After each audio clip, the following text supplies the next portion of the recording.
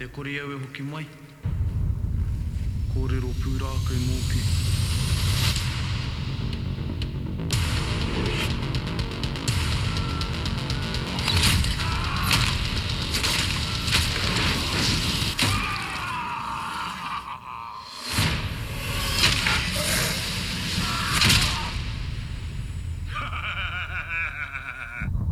Kia ora and welcome to the N to Z of Film Season 2, Quality Imports. I am your co-host Andy James. And I'm your other co-host, Rajeev Mishra. And today we are talking about the Toa Fraser film, The Deadlands. Let's go. This is the N to Z of Film with Andy and Rajeev.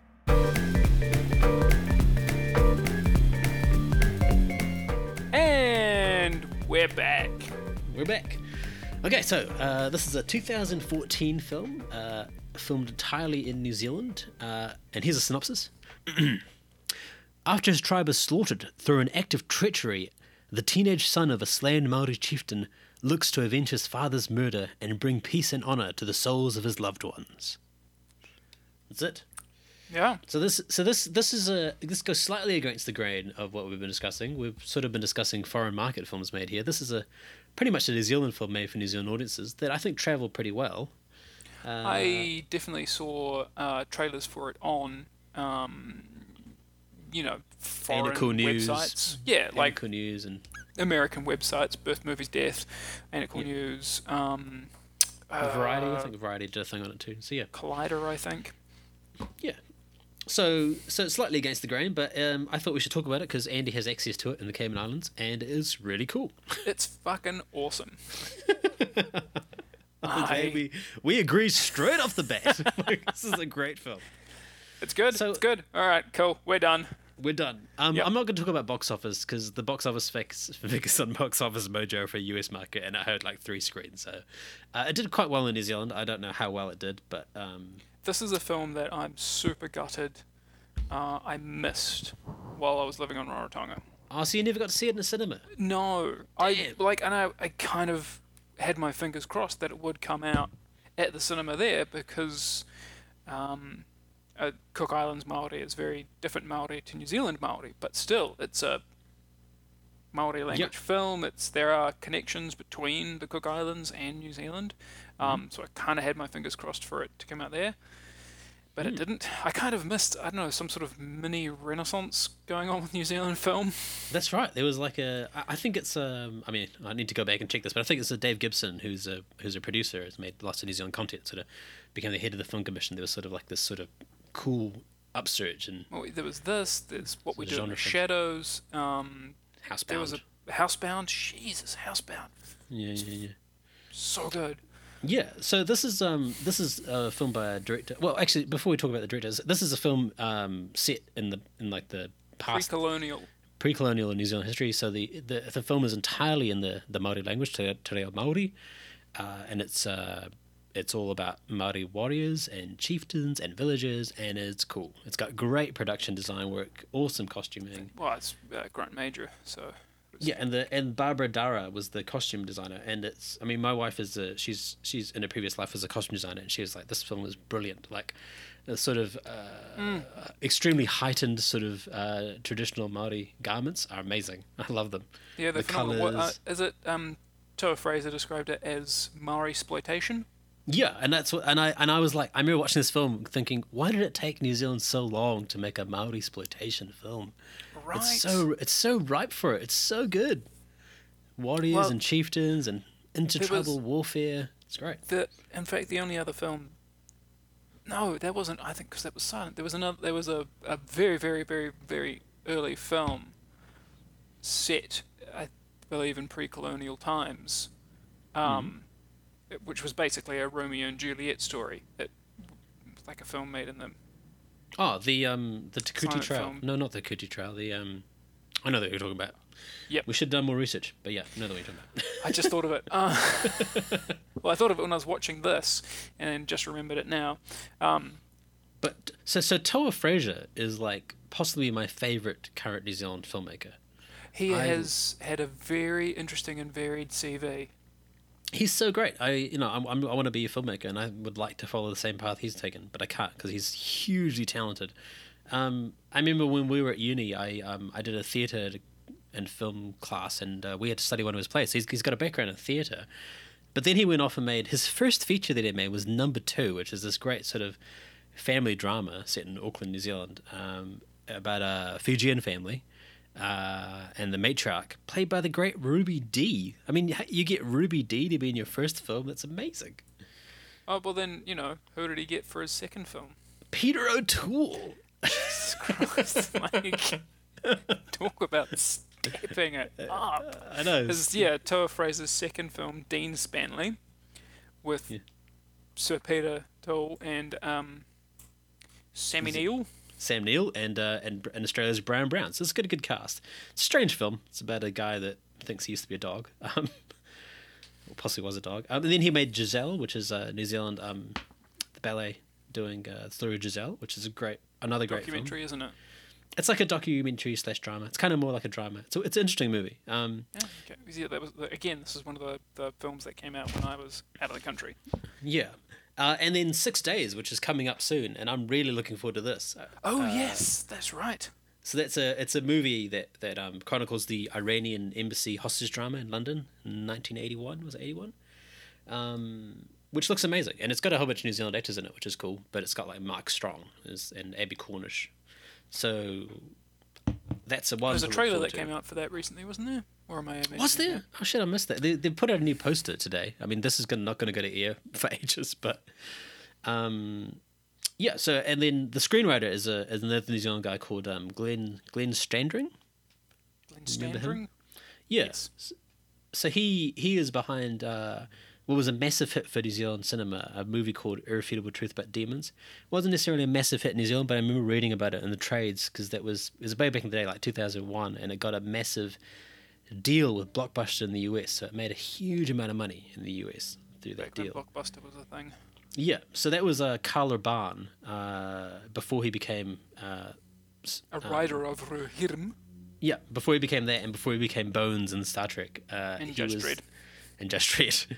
He's become quite the genre star, hasn't he? He was in a horror film in New Zealand called The Irrefutable Truth About Demons, which is like a psychological thriller.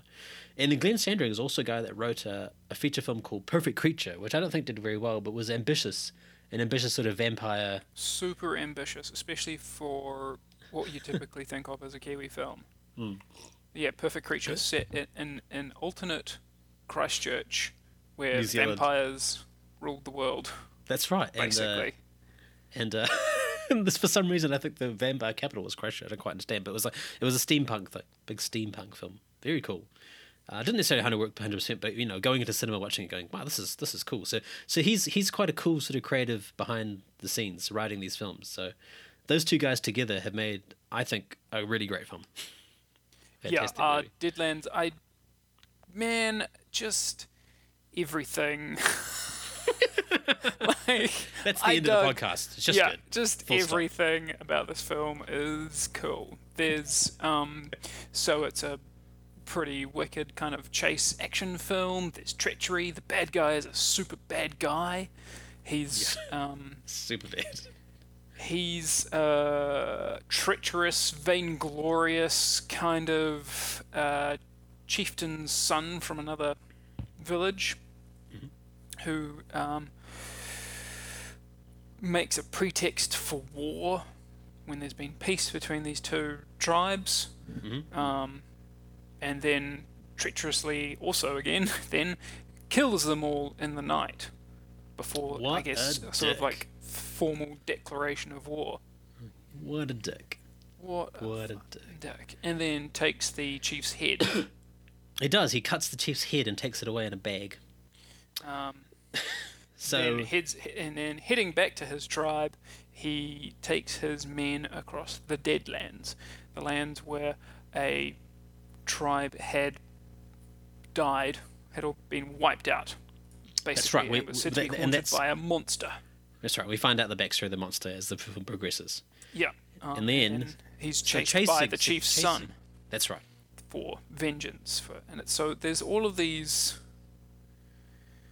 Man, there's quite a bit of thematic meat on the bone. Yeah, It's meat well on the thought cannibal out. bone. Yeah, that's right. So the boy, who is referred to as Tama throughout, which is just Maori for the word boy, apparently his actual name is Hongi, but I didn't pick up on that in the film. I don't think he's ever called Hongi in the film. I don't think so either. I'm not entirely sure. They just call him Tama. Everyone calls him Tama. It's played by James Rolleston, who has become James Rolleston.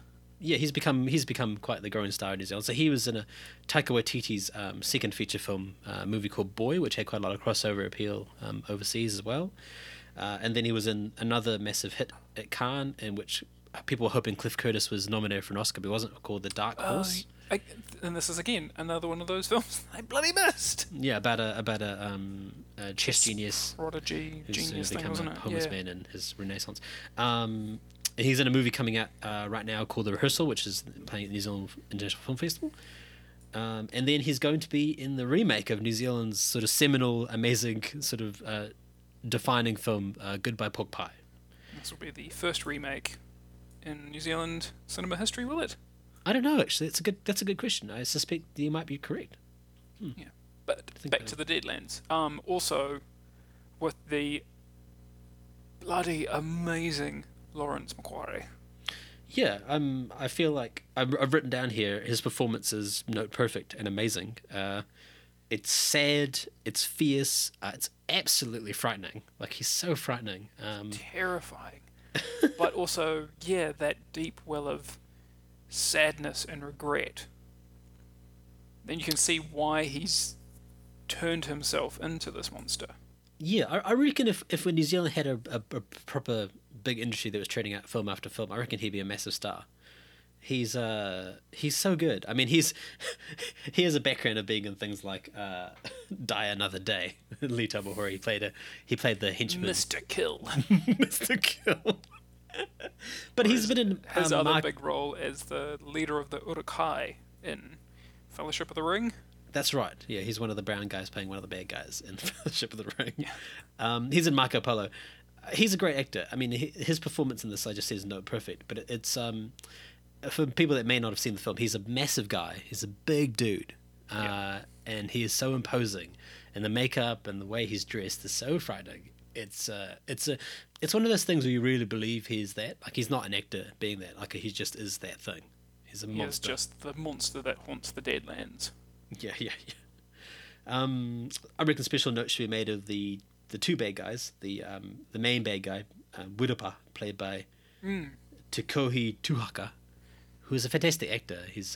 He feels like every scene he's in feels like a Shakespearean, like a classical performance, like a classical bad guy performance. Yeah, he really just owns being a shit. He is. He's a shit. He's in this. I don't know whether you've ever seen this, Andy, because you went overseas. But there's a show on New Zealand television called Find Me a Maori Bride, which is like a weird comedy hybrid starring Coleman Holloway.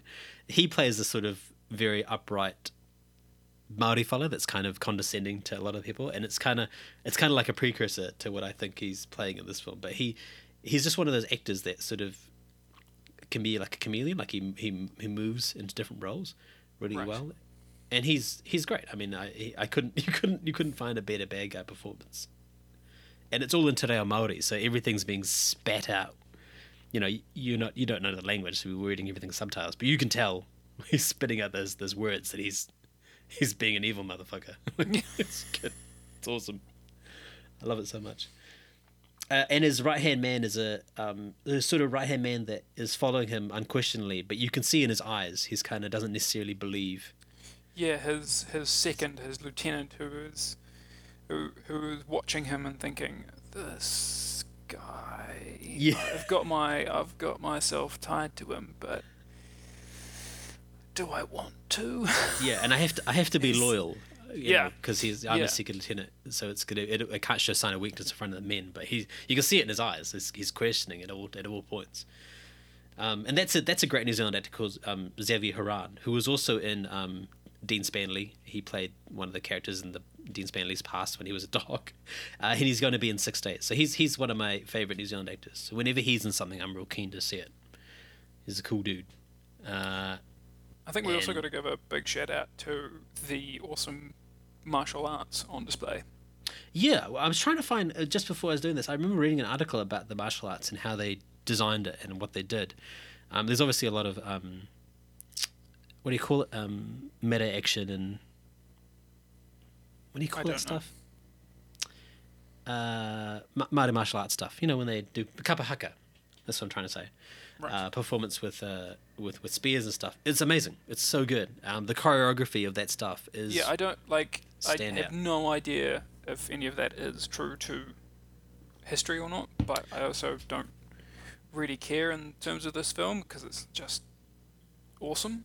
I think there is an element. I remember reading an interview with like a kernel of stunties. truth that They were using expanded on perhaps. Yeah, they were using kapa haka and another form of martial arts to sort of develop the style, because it's a very unique style, right? Like it's specific. Yeah, well, they've got the is it the taiaha, almost like a staff with a pointy end and a flattened, I guess is the best way to describe it, flattened end.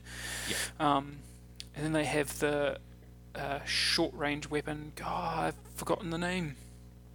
The club. The patu. Yes. Yeah. Short range sort of club, and then you've got the nunchuck type things that a woman has. Oh yeah, I forgot about that. You're right. Yeah. That was super badass. It was super badass. Great scene. This is clearly a film that speaks to me and Andrew quite a lot. It's just like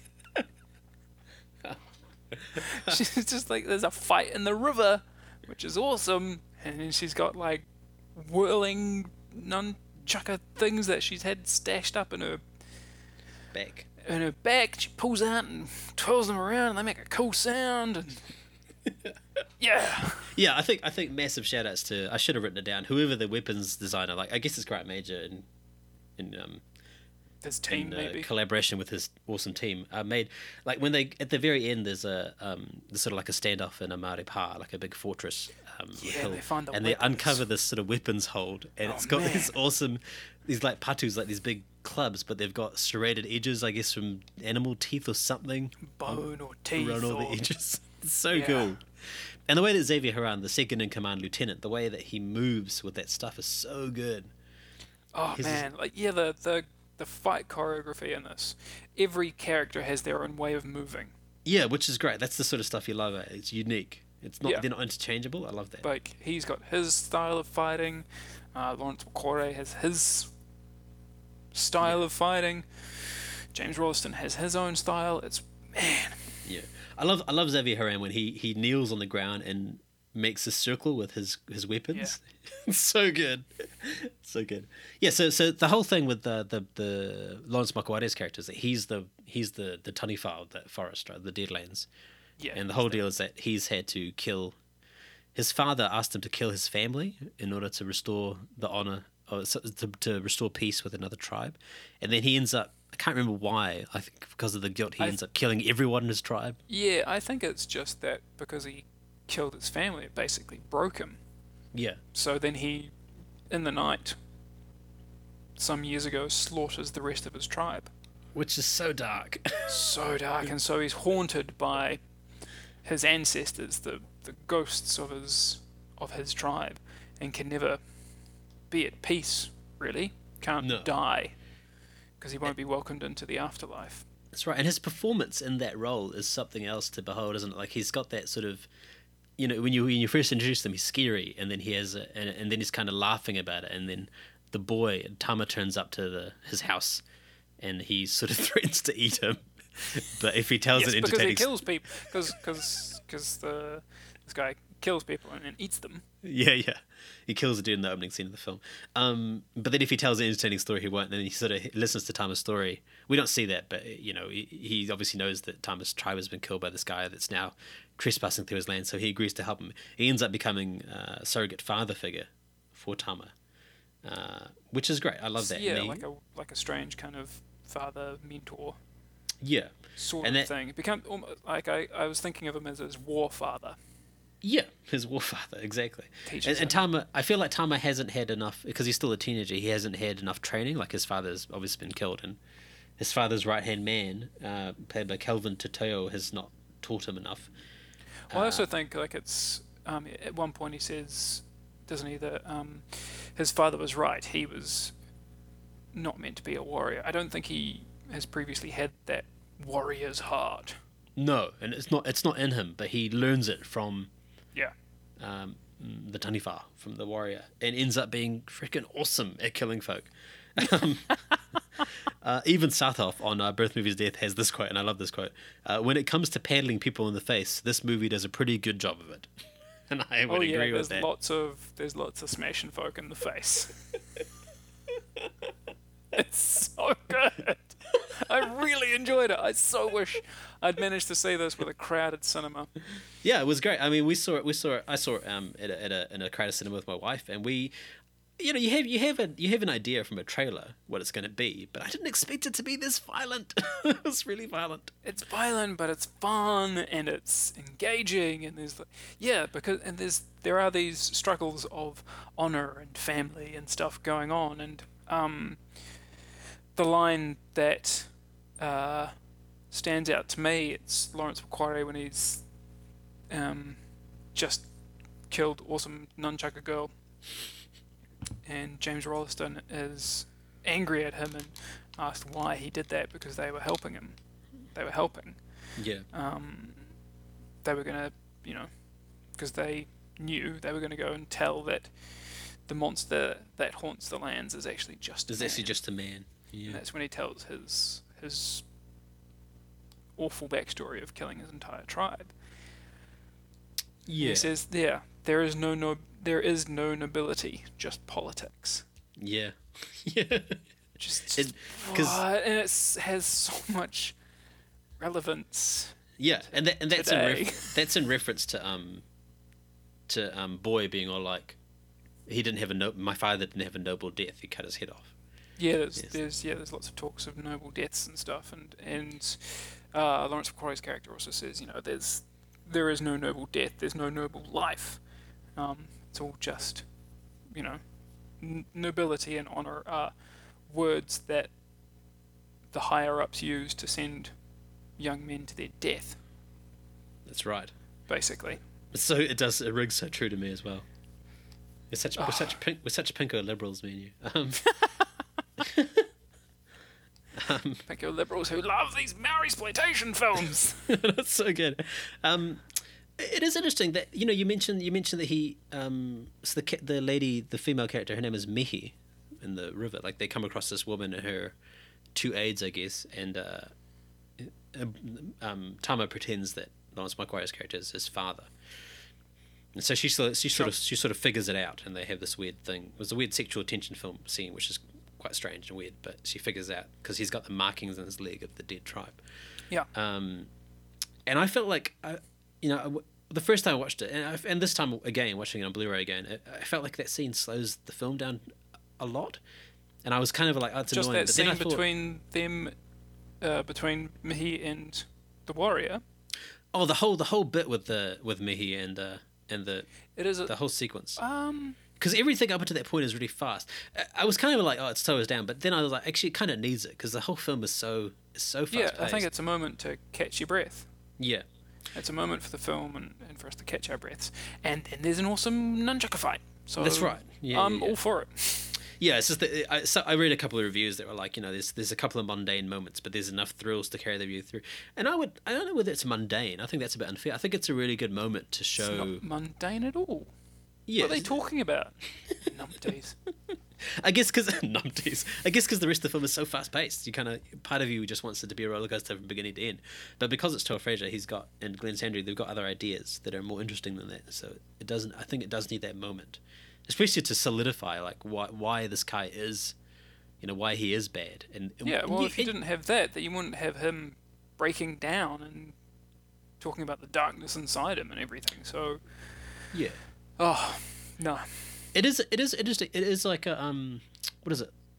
Because even in that opening scene where he kills that warrior, he looks up to the heavens and talks about being tormented by the gods. Yeah, tormented by the unseeing eyes or something of the night.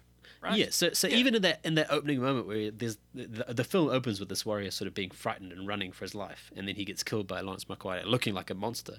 In that moment, running through the forest for their lives, much like an echo of our previous episode.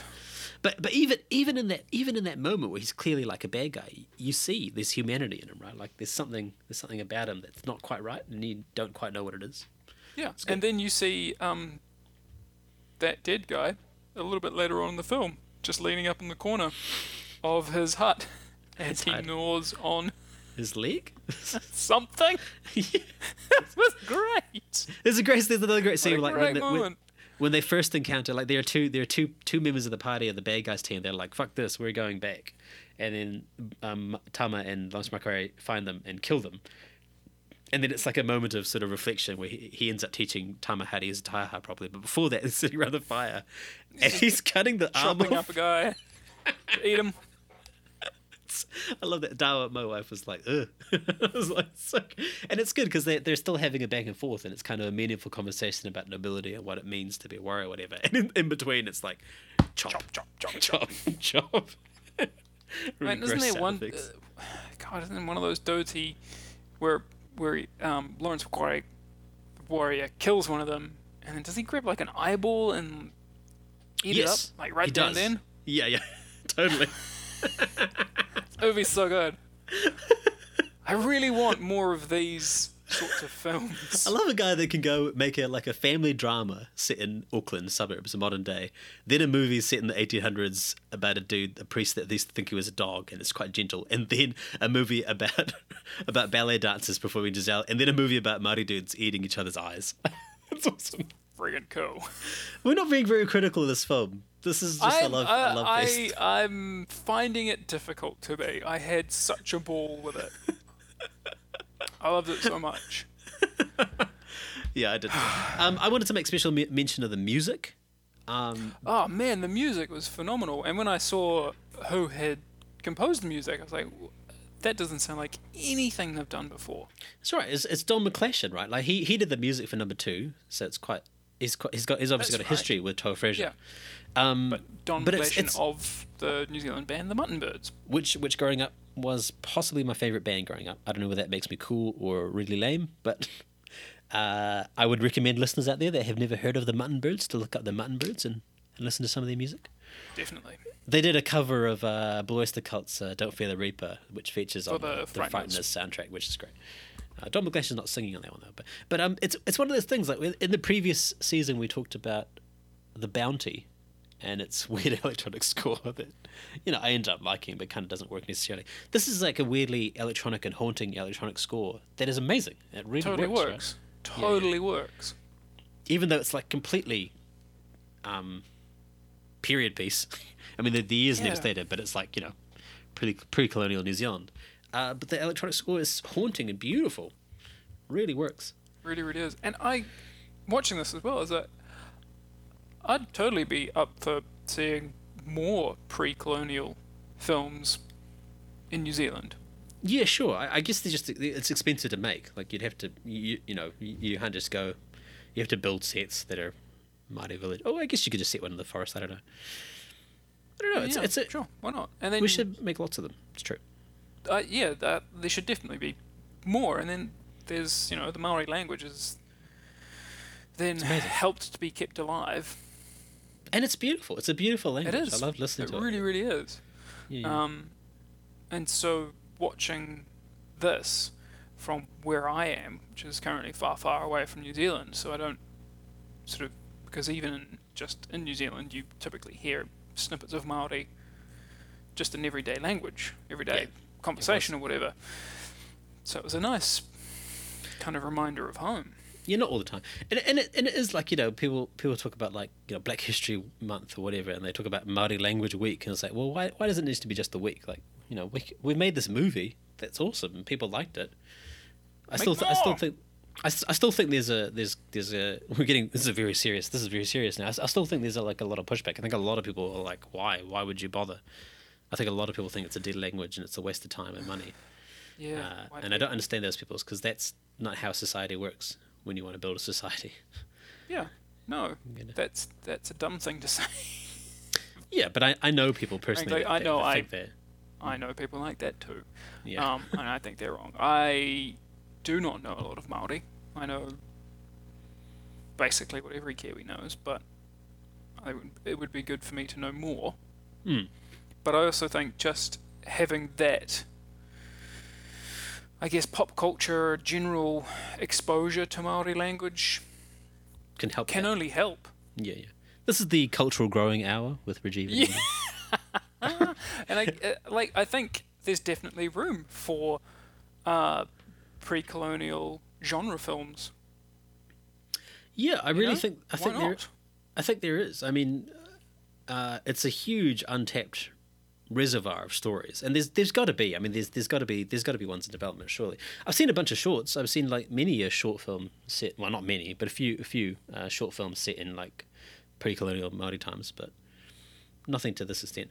I just want to say, you said you don't know many words of Maori. My wife learnt a bit of Maori, and I was want to shout out to my mum because I remember when I was at school, she learnt Te Reo Maori from the TV. There was like language courses, and she take them all. And she's not fluent or anything, but she's got quite a lot of whenever I'm at dinner and then we sort of mention some word or something, she'll know what it means. Not all the time, but quite a few. And I was like, it always surprises me, but it's nice. So I do feel like I'm lacking in that 100%. I know kia ora and colours and a few numbers, but not much. Yeah, I wonder how many international listeners we actually have, and how many.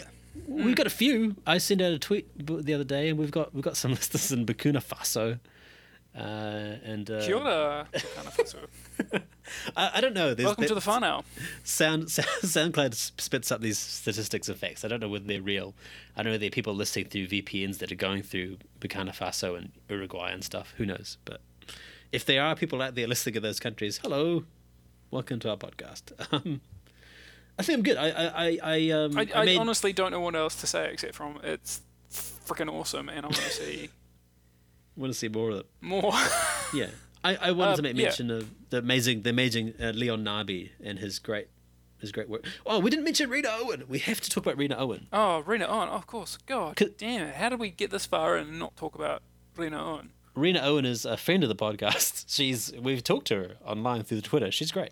And she plays a character called Grandmother. Grandmother, yeah. Who appears in the in sort of spirit realm. Yeah. Later on. I don't want to say dream sequences, but that's dream kind of the time. closest. Yeah.